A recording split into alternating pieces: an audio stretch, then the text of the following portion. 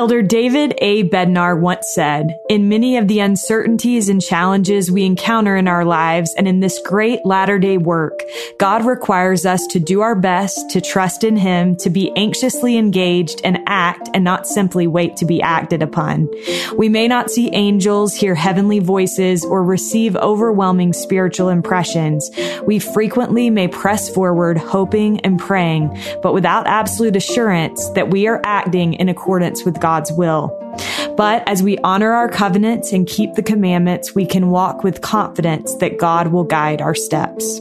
On today's episode, we have the blessing of discussing all of these things with Elder Bednar. Elder David A. Bednar is originally from California's Bay Area. He is a graduate of Brigham Young University, where he received both his bachelor's and master's degrees. He also received a doctoral degree in organizational behavior from Purdue University. Elder Bednar was previously a professor of business management at Texas Tech University and at the University of Arkansas. Prior to his call as a member of the Quorum of the 12 Apostles in October 2004, he served as president of Brigham Young University, Idaho. He and his wife, Sister Susan Bednar, are the parents of 3 sons.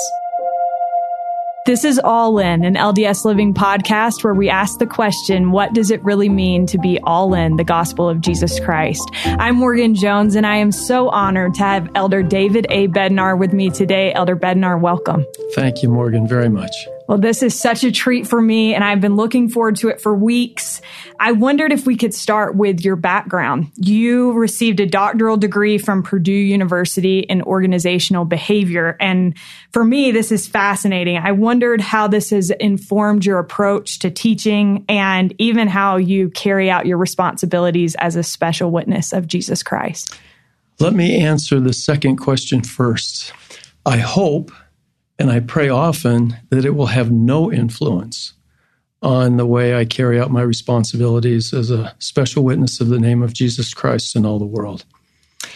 Now I'll answer the first part, and that will explain the second part. Okay. I attended school for a lot of years, 8 years of university education, and I found many aspects of university education to be very ineffective.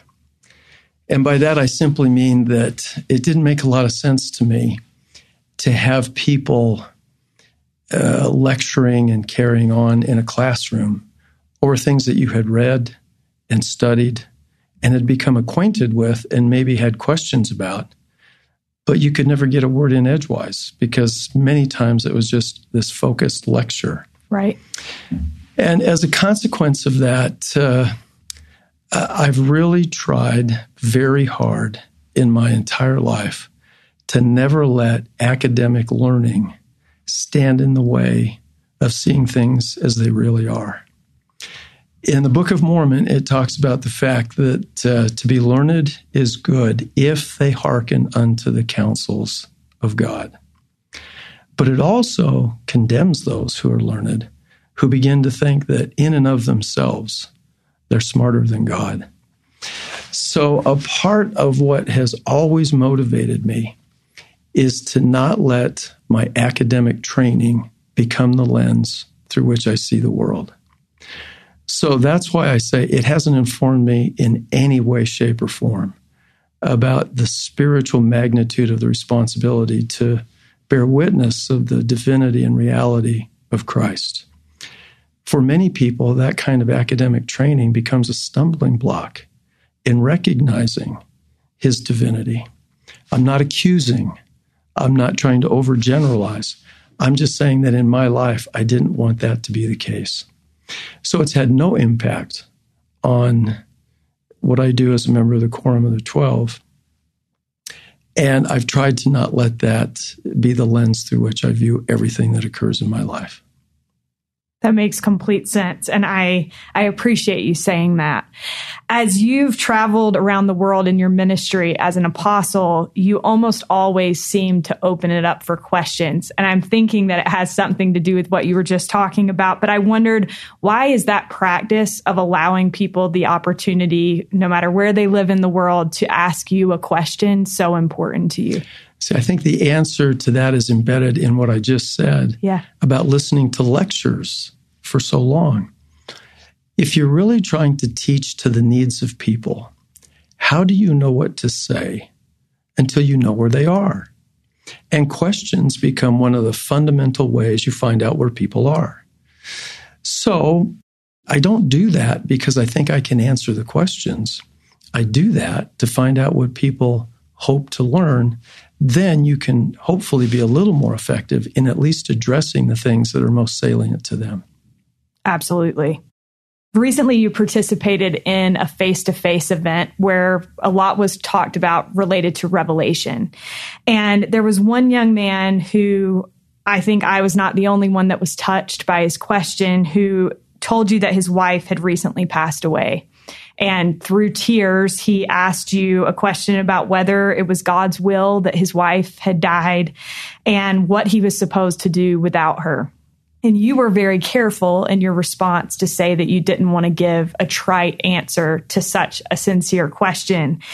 What have you learned about how to teach truth to someone who is in pain or emotionally exhausted? My answer to this will be very simple. Don't fake it. Just within the last several days, I spoke with a woman whose husband had passed away earlier in the day. And there's nothing you can say. And so I spoke with her and I simply said, I wanted to call as an expression of my loving concern, but I don't know the words to say. I think we say with the best of intentions. I don't want this to sound at all critical, but we say phrases and we say kind of predictable things. And there's nothing wrong with that. But in an era where everyone is concerned about authenticity, it can just be hard to know what to say. So I just don't want to fake it. I don't want to just say what sounds acceptable in a particular circumstance. And you have to do what you can to try to ascertain, to discern, to perceive where people are. And when he asked that question, I just thought, this good man is really hurting. And it took such courage to pose that question. And I didn't want to treat it casually. I didn't want to just give a flippant, off the top of your head, kind of a predictable response. So I needed a moment to kind of gather myself and make sure I was understanding the intensity of his question so I could hopefully be guided by the Spirit and try to be responsive to what he was asking. Right.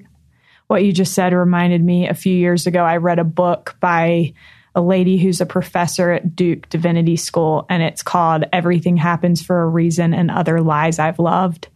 And she had cancer, and she talks about how there are these things that you always hear people say, but when it really comes down to it, it's people just showing up to be with you in those moments. And I've thought about that a lot in the years since. And I love what you just said. In that same face-to-face event, you were asked about how we can defend the doctrine of the family. And I thought your response was really interesting. You said something to the effect of, we teach the doctrine, we don't need to defend it because it stands for itself. What is the difference, do you think, between teaching and defending? Well, in my mind, a part of the defending is a bit of debating. And I don't want to engage in a debate with someone on these issues. What I want to do is articulate the truths of the restored gospel and what we know about Heavenly Father's plan for his children. And it is eminently reasonable, and I find it to be extraordinarily compelling. So I lived in a part of the United States for a long time where a lot of people wanted to attack the beliefs that we hold as members of the Church of Jesus Christ of Latter-day Saints. And what I found over time was how absolutely compelling the doctrine is. Now, I don't want to go into a lengthy recitation of all these episodes, but you have someone who would say, well, what you people do in your church in terms of baptizing the dead is ridiculous. And I would say, well, let me just tell you something that I think is ridiculous. If Jesus Christ is the Savior of all mankind, what happens to those who have never heard of him? Of all the people who've lived on the face of the earth, only a relative handful have heard his name, have had access to his teachings. If he is the Savior of all humankind, what happens to all of those who've never heard? And they couldn't answer the question. And I would simply say any 8-year-old child in our church can answer that question if they have been taught in their home about the Father's plan of happiness and if they've attended primary. So I never want to be in a debate where it can become contentious. And it's not a tit for tat back and forth in terms of you make a point and then I make a counterpoint. We just lay out the doctrine. It's simple, and it's absolutely compelling. People say, well, all the revelation that was needed was received in the meridian of time. Excuse me, why would he stop talking? Why would he not, in the complexity of the world that we have today? Is that all just contained in records that were written centuries ago? He's the same yesterday, today, and forever. He hasn't changed. He hasn't indicated that he's changed. So I just think you don't have to defend that. You just lay it out.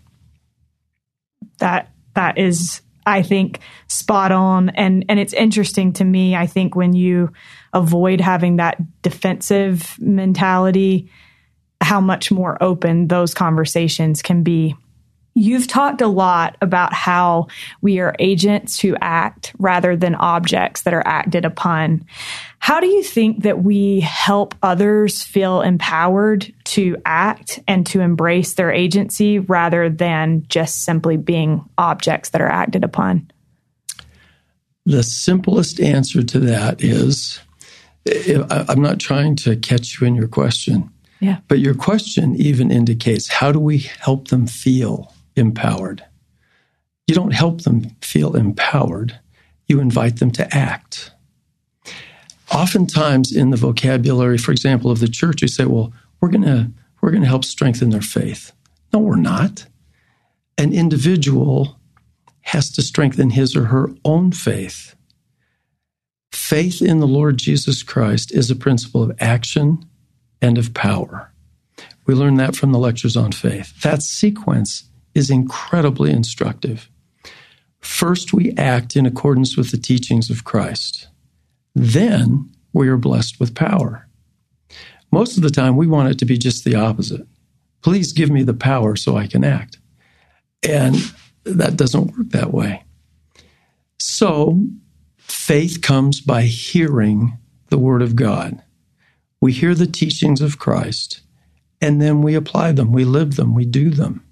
That's called faith in Jesus Christ. It's not mystical.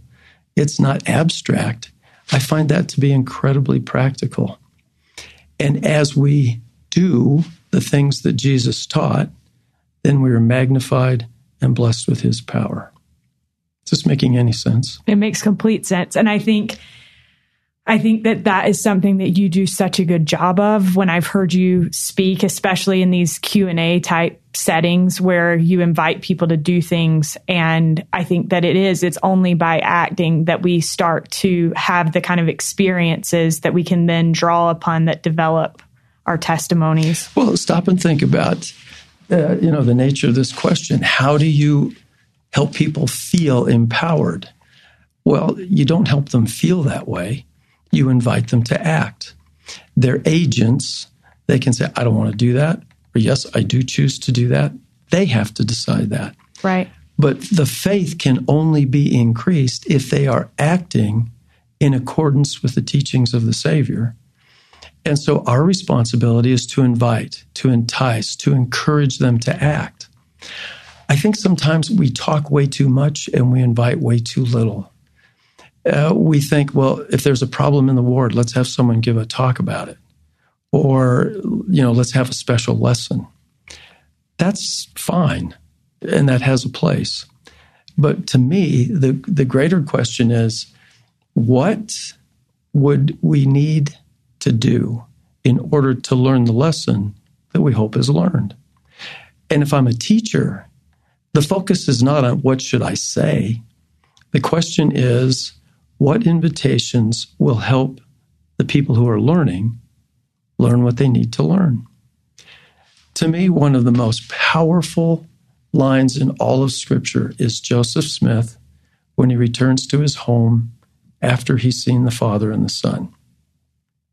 Now, I'm going to add a little bit to the scenario, but obviously he walks in the house and his mom is there. And she recognizes that something has happened. And she, in essence, says, Joseph, are you okay? And his response is, Mother, I am well enough off. All is well. I have learned for myself. I just think that speaks volumes. You can't give to someone what they're not willing to act and earn and get for themselves, especially when they need the assistance of the Holy Ghost to be able to do that. So I think the objective is to help people learn for themselves, not to have them feel empowered, but to do the things whereby they will have some incentive to act and learn for themselves. What you just said reminded me, and I think this principle is so important in a church setting, but I think it's also super important in the home. And there was a family on my mission, a single mom raising several children, and we heard that the son had had a really cool experience with fasting to be able to find his dog. And so we asked him if he would come to a lesson with us, and we were teaching about tithes and offerings and fasting, and asked him if he would share this experience. And he looked at me and he said, which experience? I have lots. And I have thought about that so many times, about that sweet single mom inviting her son to have experiences with the gospel of Jesus Christ and how much that can change things. And so I think you're absolutely right. So let me give one more illustration. When I was the president of BYU Idaho, I had a matter that I needed to discuss with President Boyd K. Packer. I was not a general authority, and so I came to Salt Lake and met with him. And I kind of laid out the issue. And I said, now, President, I'm not here to try to have you tell me what to do. Let me define what I think the steps are, and then any feedback that you would give, I would love to receive. So I laid it out, and when I got all done, he just looked at me and he said, why? And so I responded to his question of why. And when I got all done, he looked at me and he said, why? And I think this is accurate. 12 times, he asked me the question of why. After I had responded the 12th time to the question of why, he said, do you have your answer? And I said, yes, sir, I do. Now, if you don't look beneath the hood on that one, that could look pretty superficial. That is the ultimate in teaching. Teaching is not talking. Teaching is not telling. Teaching is listening and observing, eyes to see, ears to hear, so you can discern where someone is at. Only then do you know what to say. So he was guiding me through that process of helping me discover things that either I already knew or had forgotten, or that I could discover for myself with his help through the questions he was asking. He probably should have considered a career in journalism. That's what they teach us too. You have talked a lot about how there's a question that's frequently asked when you do these question and answer sessions. And the question is, how do I know if it's me or if it's the Spirit? I wonder if you ever think about what it's going to take for us to get past that question and how you remain patient when teaching these principles sometimes over and over and over again. The answer is, I find it energizing. No, it's not. Patience is not an issue. That is the journey of mortality. We are spiritual beings having a mortal experience We're not mortal beings searching for spiritual experiences. But it takes a while to come to understand who we are and what we're about. So no, it's not frustrating, and it doesn't require patience. And no, I don't worry about, well, how long is it going to take for everybody to get this? Every person on that journey has to make that discovery himself or herself. And being able to assist in that process is a remarkably edifying experience. I'm about to go for a second here. You okay? Please. Okay. I've always found it strange that we talk about the constant companionship of the Holy Ghost, and we seem to have little recognition that that's real. We say it, but do we believe it? If in fact, now, we're mortals. We make mistakes. So I'm not talking about every nanosecond of every moment of every minute of every day. Obviously, the Spirit is stronger on some occasions than it is on other occasions. But as long as we are doing our best and pressing forward on the covenant path and repenting as we go, then indeed we are influenced by the Holy Ghost all the time. And I think we fundamentally divert ourselves by wondering, well, is that me or is that the Holy Ghost? The more time we spend worrying about that, the more we get in our own way in recognizing the consequences of having the companionship of the Holy Ghost. I love the 80th section of the Doctrine and Covenants, and it's one of the most obscure sections. It's a mission call to a man by the name of Stephen Burnett. And in there, the Lord says, go to the north, go to the south, go to the east, go to the west. It mattereth not unto me. Now, some might read that and say, well, the Lord doesn't care. That isn't what he said. What the Lord knows is he's going to get Stephen Burnett to wherever he's supposed to be. What Stephen Burnett has to do is move his feet. Now, Stephen, just start moving. So it's not that the Lord didn't care. It's that Stephen isn't in charge. He's going to be where he needs to be. He'll be influenced, guided, directed.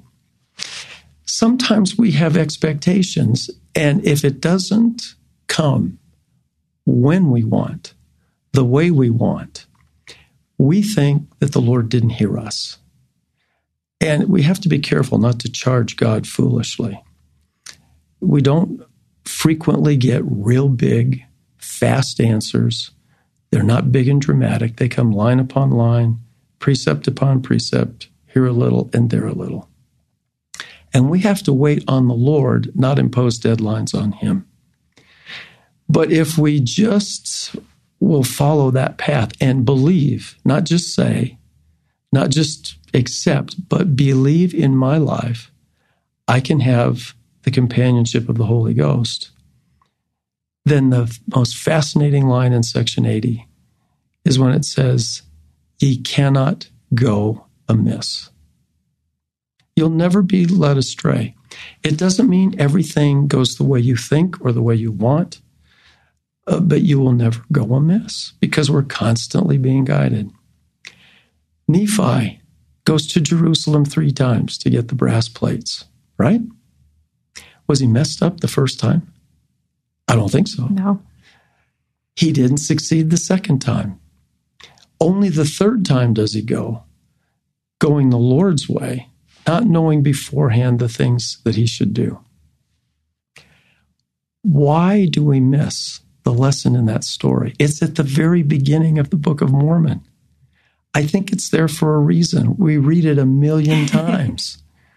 We come to the Isaiah chapters and stop and then go back and read it again and again and again. Because Nephi, who we all look to as the ultimate example of faithfulness, had no idea how that was going to work. He just went to Jerusalem. Well, that's what it takes for us. That's why I use the analogy of swimming. You know, when you first swim, you're terrified. You've never been in the water. You don't know what to expect. But the longer you practice and the more acclimated you become to the water, the less you consciously have to focus on the mechanics of the strokes, and you're just in the water swimming. I think that analogy has some merit for, not that we take it for granted, not that it becomes easy or casual, but we quit worrying about the mechanics and we just go, and you begin to recognize the Lord's hand getting you to the places where you need to be. I love that so much. Thank you so much for sharing all of that. And I feel like I need to go reread section 80. You mentioned this analogy about swimming. And I just want to quote something that you said. You said, just as we can learn to quit worrying about how to swim, we can come to a point where we stop worrying about whether or not we are receiving personal revelation. And I'll say this, Elder Bednar, I feel like the reason that I wanted to ask that question is because I am one of those people that I'll think that I've learned how the Lord speaks to me and how I hear him, but then a little bit of time will pass and I'll be right back. It feels like at square one. So I feel like this is something that we learn and relearn over and over and over again. Absolutely. And why would it have a predictable, consistent pattern all the time? There are many different patterns of how revelation comes to people. I've had lots of occasions to be in Africa. And so many of these faithful people in Africa have phenomenal dreams. It is not uncommon for missionaries to meet someone on the street and the person will say, I saw you in a dream that I had last night, and I know you have a message from God for me. I'm ready to listen. Now, I served my mission in Germany, and I never encountered anybody who had a dream like that when I was banging on the door. I don't know why that particular mode may be more frequent in Africa than in other parts of the world. But it's just not always the same. Sometimes people will have dreams. Sometimes there can be a really sudden stroke of inspiration that's quite recognizable. And many times it's just we're trying to be good and we're going and we're being influenced and guided in the moment, just like Nephi, and we have no idea that it's happening. You got to consider that Nephi, when he wrote those words that we have in the Book of Mormon, was reflecting back on the experience that he had. And as he looked back, in essence, I believe he's saying, I had no idea how this was going to work. Faith is the principle of action. So he starts on his way to Jerusalem.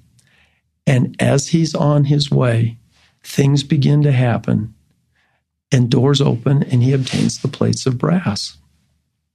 Was he under the influence of the Spirit when he's walking back to Jerusalem? Yes. Is he consciously aware? I don't think so. That's the way it is for most of us all the time. I think you call that at one point living in revelation. Yeah. I think we focus so much on, I have to recognize it when it comes. Excuse me, you're living in it. It's not like it just comes every once in a while. The covenant promise that we renew in the ordinance of the sacrament is that we may always have his Spirit to be with us, not just periodically. If we really believe that covenant promise, then why do we only gear up occasionally to try to recognize and respond to an impression from the Spirit? Can I ask you a question that's not on our list of questions? Of course as a follow-up? So I think one thing, at least for me, is I feel like I want to hold myself to such a high standard that I feel like if I'm not doing everything just right, that I'm not as worthy to receive those blessings of that blessing of having the Spirit always to be with me. So I feel like sometimes that's what, at least in my case, gets in my way of feeling like I can live in revelation, because if I'm not, doing all the things that I should be doing, then I feel not good enough. May I ask a Boyd K. Packer question? Yes, sir. Why? Well, I think in my mind, it's a covenant, right? I made a covenant with Heavenly Father to mourn with those that mourn and comfort those that stand in need of comfort and to keep the commandments. And so I need to be doing all of those things. And I feel like so often in my efforts to do my best, I fall short in that. Well, again, this is where I don't want to sound trite, but we all fall short. Right. I hope I don't oversimplify this. If we're a little bit better today than we were yesterday, with God's help, this is not a personal improvement program. This is a transformation of the natural man and woman into a man or woman of Christ. But if we're on that pathway and we're a little bit better today than we were yesterday, and a little bit better tomorrow than today, always with God's help, that's enough. Thank you for that. Well, I didn't do anything. No, I really... Hold on, we're not done with this one. Don't move on so fast. Okay. Because you don't have to do it all in one day. A little bit every day with God's help. When I was the president in Rexburg, Susan and I would have 250 students come every Monday for family home evening. And we just let them ask questions. And they were all memorable, but there was one young woman, and this is when President Hinckley was the president of the church. And she says, "Oh, Brother Bednar, I'm just not like Sister Hinckley. What should I do?" And I said, "May I ask you a couple of questions?" And she said, "Sure." I said, "How old are you?" And she said, "I'm 20. And I said, "Well, Sister Hinckley is about 85. I said, "Why in the world would you at 20 think you ought to be like Sister Hinckley at 85? That to me seems like a most unreasonable point of comparison. If we could get Sister Hinckley and we could get Back to the Future DeLorean and bring her to the point where she was 20 and have her stand next to you, I bet she was a lot like you. And what I don't think you're paying enough attention to is that for 65 years longer than you've been doing it, she's been trying with God's help to get a little better every day." And then I just looked at this young woman. I said, "Why don't you lighten up? Why don't you just chill out a little bit?" And the issue is, can you string those days together? Too many of us will go 2 or 3 days, and then we just fall off for a week or two, and then we're back on. So we spurt periodically, line upon line, precept upon precept, here a little, there a little. Always with God's help. That's enough. I appreciate that. Lately, I've been thinking a lot about Heavenly Father's plan versus the adversary's plan, and about how I think just like Satan knows exactly how to tempt us, and he's so good at what he does, our Heavenly Father is so good at giving us the experiences that help us become what we're meant to become. And if we can trust in that, I was listening to a talk last week, and I wish I could remember who gave it, but they said something to the effect of, you would never ask for the things that Heavenly Father knows would be best for you. And so learning to trust in that, I think, is something that I need to be better at, and better at believing in the power of the atonement of Jesus Christ. I probably need to modify when I say just a little bit every day with God's help is enough. It's enough for that day. Right. But the issue is making sure we're doing our best to try to string lots of those days together. That's right. The difference between that girl at 20 and Sister Hinckley at 85. Get a good streak. But we expect at 20 to be like Sister Hinckley at 85, and that's an invalid comparison. Well, it's funny that you said that in particular, because I've read some things recently about President and Sister Hinckley's marriage. And as I've been preparing to get married, I've been like, I need to be more like her. So I appreciate you saying that. Elder Bednar, you have also said the task is not so much to persuade the Spirit to guide us as it is to recognize that He is and has been guiding us all along. I love the way that you put that, but it feels like it can be easier said than done sometimes to recognize the Spirit's presence in our lives. So how would you say that we can be, I know that you mentioned, we don't want to become so focused on, am I feeling the Spirit? Am I not? but how would you suggest that we become more in tune and have greater recognition of the Spirit's constant presence in our lives? Let me reiterate something I taught a long time ago in General Conference. Okay. See, we focus so much on how do I recognize it when it's here? Well, it's always here. If the covenant promises that we may always have His Spirit to be with us, we ought to pay attention to when it leaves. So if you think something, and you can tell when the Holy Ghost leaves. If you think something and the Holy Ghost leaves, quit thinking it. If you look at something and the Holy Ghost leaves, quit looking at it. Or if you do any other thing and you can feel the Holy Ghost leaving, stop doing it. Now, short of that, it's always there. Again, it's never made sense to me that in so much of the culture of the church, in the language of the church, it's this preparation for recognizing it when it comes. But the promise is we may always have it. You don't have to be perfect. You have to be pressing forward on the covenant path and repenting, preparing to participate in the ordinance of the sacrament. By doing that, the ordinance itself doesn't remit sins, but as we individually repent, as we're preparing to participate in that ordinance, and as we do so worthily, not perfectly, but worthily, then we are promised that we may always have His Spirit to be with us.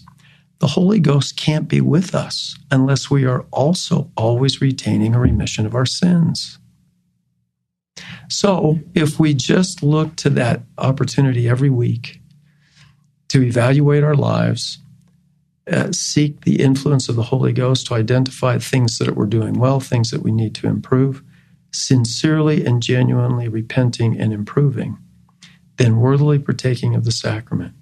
That is the most virtuous cycle, I think, in mortality, helping us to come unto Christ. I love that idea of instead of focusing so much on, am I feeling the Spirit, paying attention to when it leaves and being focused on not thinking those thoughts or not being in those places, because I think that's like you said, we all know when we're not feeling it, and being more focused on that. I think that's profound. We have to be pretty thoughtful and careful about the environments that we're in, because our world is fast and our world is loud, and there's so much that can occupy us with busyness, busyness, instead of the Lord's business, business. So we can be diverted, we can be distracted, and those aren't sins, but those are some of the most powerful tools that the adversary has. For someone who's good, they're not immediately going to go out and commit a serious transgression.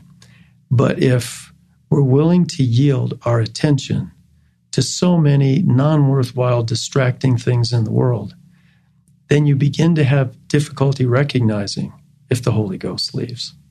So we have to be very judicious and very wise in where we spend our time, with whom we spend our time, things that will help us honor that covenant promise to always have His Spirit to be with us and not become barriers or obstacles in the way. Elder Bednar, you've made a couple of statements related to kind of issuing a warning against sensationalizing revelation. And you said, I wonder if we sometimes too easily mistake personal sentiment and spiritual sensationalism for the promptings of the Holy Ghost. If we are not careful and discerning, we may mistakenly follow a false impression that can lead us astray. You also have said, always expecting the spectacular, many will miss entirely the constant flow of revealed communication. Why is this distinction about sensationalism so important for us to recognize? I won't quote this perfectly, but it will be close. The prophet Joseph Smith said, "Nothing is a greater injury to the children of men than to be under the influence of a false spirit when they think they are not." Now, he didn't say an evil spirit, he said a false spirit. For example, a false spirit might be my own preference, my own emotion, my own idea. And so if I'm not very discerning, I might think that my thought is the answer. That's a false spirit, if you will. So I think the prophet Joseph was simply suggesting it takes some work to get out of the way so you can hear him and have it be from him, not from us or from some other source. Absolutely. Now, help me know if that made any sense. It made sense. It made sense. I wonder if sometimes because we want to have this incredibly enlightening experience, if we kind of ignore this constant flow of revelation and instead we pay more attention to something that may feel like a much bigger deal or an aha. See, I think that's the very point. And I think there are just some classic examples. Everyone thinks, well, Saul became an apostle because he saw a light on the road to Damascus. No, he didn't. Saul was a terrible guy. Do you think he could have been responsive to the still small voice? I don't think so. And he wasn't converted by the light on the road to Damascus. That was a wake-up call. And after he was awakened, then he did the things that were necessary, line upon line, precept upon precept, to become converted unto the Lord. Alma the Younger, we read about Alma, and he sees an angel. People say, oh, if I could just see an angel like that, I'd be converted. Really? You want that? He was messed up. There's no way that Alma the Younger, in his wicked state, would have recognized or responded to the still small voice. So there had to be a wake-up call. Now, I don't know why Saul got the wake-up call, and I don't know about Alma, but they did. And after the wake-up call, they followed the necessary steps that we all go through to become fully converted. We see those episodes in the scriptures. We read them in a few verses and think, wow, that happened fast. It didn't happen fast. There's a backstory there that is described. Alma, this to me is so compelling. Did Alma ever, in his public preaching and pronouncements, use the example of the angel coming as the basis of his conversion? The answer is no. So if that was such a powerful experience, how come he didn't refer to it more often? Because that wasn't the powerful experience. He then later said, how do I know these things of myself? I have prayed and fasted for many days. Right. So that's the way you get to that outcome.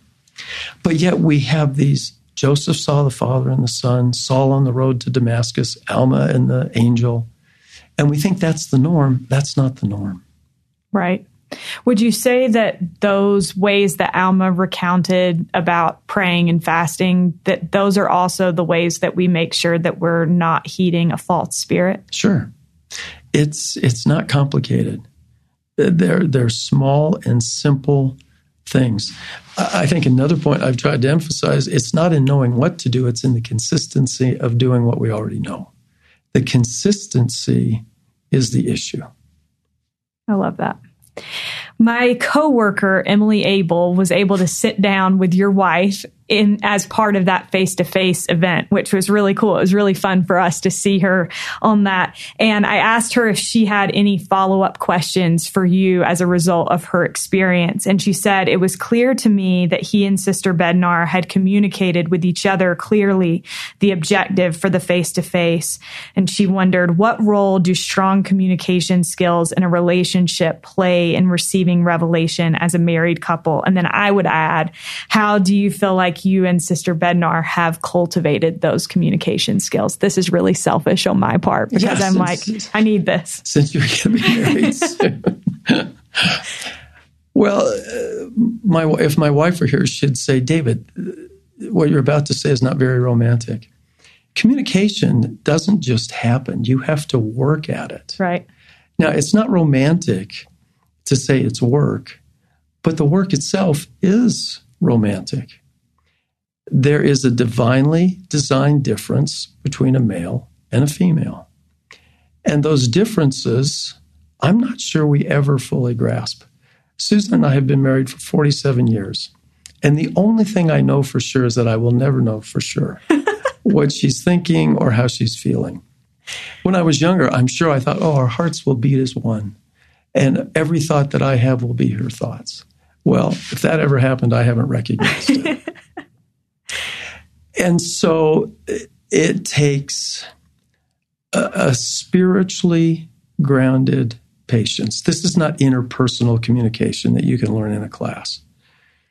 You have to love the person that you are really trying to get a better grip on. Where are you at with that? There are lots of occasions when I'll just say to Susan, or she will say to me, David, I have no idea where you're coming from with that. And I may not either, but the fact that we can talk about it clarifies it for both of us and vice versa. For you, on the verge of being married, okay? Yes. You have to talk about how you talk when you don't have anything to talk about. Now, let me explain that. When you take a man and a woman, they're divinely designed differences and they're different backgrounds and different families. They both make assumptions and have expectations that are never made explicit.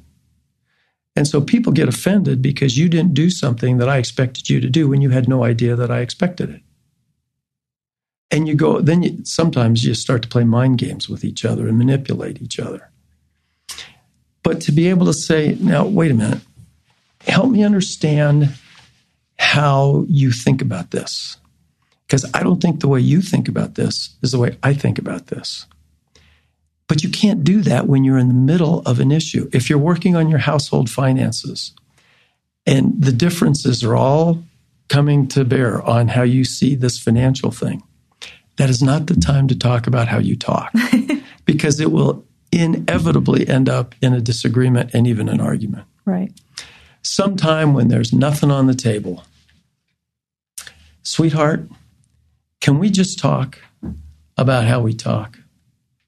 Help me understand one thing about how I talk with you that I could do to make it better, and vice versa. And then be quiet. Don't get defensive. So Susan might say to me, David, you live in a world of so many things coming at you so fast that I'm not sure you're ever really taking the time that's needed to understand what I'm trying to say. Because I may jump to a conclusion. Okay, I've heard this. I got this. I know what you're talking about. No, Dave, actually you don't. You might have when this episode occurred, some other time, but it's different now. Mm-hmm. Well, I don't get defensive about that. If we're not in the middle, if we're trying to solve a problem and we have that conversation, I'm probably not nearly as patient. So you have to talk about how you talk when you don't have anything to talk about. And you have to decide how you will decide when you don't have anything to decide. See, you have assumptions about how you decide stuff. And you learned that in your family and you in your own life. And your future husband does too. And those two things are never expressed. And you'll get fussy with each other because your expectations and his are not aligning. So don't talk about how to decide things in the middle of how to decide something. Go sit by a pond, do whatever you want to do and say, let's take a little bit of time and talk about how we decide. It's amazing what an impact that makes. So if you have an episode and it doesn't go well, instead of going and sulking, don't do it immediately, but after you both calm down a little bit, are we at the point now where we can talk about how we decided to decide on this one? Because I think if we talked about it well, we could probably do it better going forward. And it really ought to get to the point over time that those conversations are really fun. They don't become defensive. You don't feel like someone's attacking you. You're asking for someone. Your companion becomes your mirror in which you see the things in yourself that you like the least. And they help you to fix them and to make them better. But that's hard work. It is really hard work, and it takes time. You don't do this in 3 minutes just before you say your prayers and jump in bed. You got to make the time to talk about how you talk and decide how you're going to decide. Well, I feel like I just got my money's worth out of this experience. So thank you very, very much. I liked how you said sit by a pond or somewhere relaxing. On the couch, wherever it is. You just have to set aside the time to be able to make that happen. It doesn't just happen. And the busier you get, the two of you, the harder it can become to create those kinds of time. Right. Thank you so much. You have said spiritually sensitive information should be kept in a sacred place that communicates to the Lord how you treasure it. That practice enhances the likelihood of your receiving further light. I wondered as I read that, what does cherishing that spiritually sensitive information look like in your life? Oh, I'll give you an illustration. This will seem a little off topic, but it's not. When Susan and I were very first married, she just made passing reference to a conversation with a friend of hers. And I said, well, obviously this was an important conversation and it sounds like it was a little sensitive. What were you guys talking about? And she goes, I don't feel at liberty to tell you. And I said, Susan, we're married. And she said, David, I promised I wouldn't tell. Boy, did I learn a lot about Susan. If Susan says it's safe with me, I mean to tell you, there's no way in the world she will ever disclose it. That's what it looks like to me. There are spiritual insights, spiritual messages, spiritual experiences that are just for you or me, and how we react to them and how we treasure them is an important message back to heaven about what we do with them. Now, I don't want to sound glib here, but to the degree that I want to tell everybody, because then they think, boy, that's a really spiritual thing. This person must really have it together. That you ought to be a little nervous about that. So if you're using that kind of an experience to draw attention to yourself, you may not get many more of them. So it's not just that it's secret, it's sacred and it's private. There are things, for example, in the temple that we hold sacred. And God, He's not testing us, He's just learning about us and what we're like in seeing how we deal with very sacred knowledge and information. I completely agree. Elder Bednar, how would you say, and this is kind of a very broad question, but how would you say that personal revelation is evidence of God's love for His children? And why do you think that President Nelson's emphasis on hear Him is evidence of a prophet's love for us? Well, I've had the great blessing of being a husband and a father. We were blessed with 3 magnificent sons and a whole bunch of grandkids. And I can't think of anything more cherished than talking with and learning from our kids and communicating. That sounds so generic, but exchanging messages back and forth to try to better understand each other. So if that becomes one of the foundational, fundamental elements of a relationship between a husband and a wife, or between parents and children, we shouldn't be surprised that revelation, which is communication from heaven to the sons and daughters of God here upon the earth, that's a measure of His never-ending love, infinite love for His children here upon the earth. President Nelson has said he's so eager to bless us with the things that we need. Key word is need, not want. The things that we need to learn the lessons that we need to learn in mortality that prepare us for eternity. So he sends us messages. Look at how engaged we get sending text messages and so forth. Well, Revelation is comprised of messages from heaven to us. And that's one of the greatest indications of his love for us. And in your interactions with President Nelson, why do you think that that is so important to him as a prophet right now? It was I always think that sequence is very important. Earlier I said faith is a principle, faith in the Savior is a principle of action and of power, and that sequence is instructive.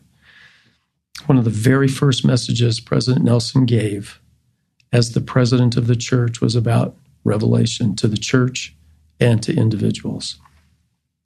So I think he's trying to help people understand you don't have to be the prophet or a prophet in order to have that experience with God. It's available to all of his sons and daughters here upon the earth. And he's in the most vital position to be able to teach that lesson, that it's applicable to everyone. Well, I speak for myself, but also it's been so interesting in hosting this podcast how many people will go back to things that President Nelson has taught about personal revelation and how those things have blessed their lives. So I think we all are just so grateful for that counsel. Elder Bednar, it has been such a treat to spend this time with you, and I couldn't be more grateful to you for giving of your time in this way. My last question for you is, what does it mean to you to be all in the gospel of Jesus Christ?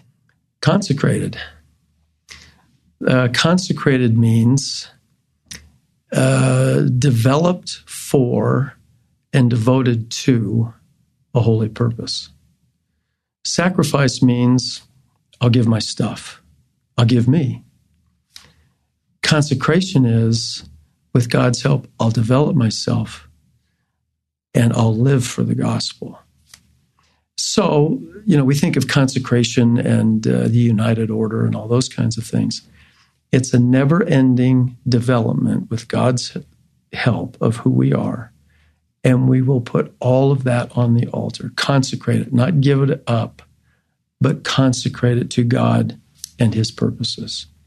So if I only had one word to describe all in, it would be consecrated. Thank you so much. Thank you. It's been fun to visit.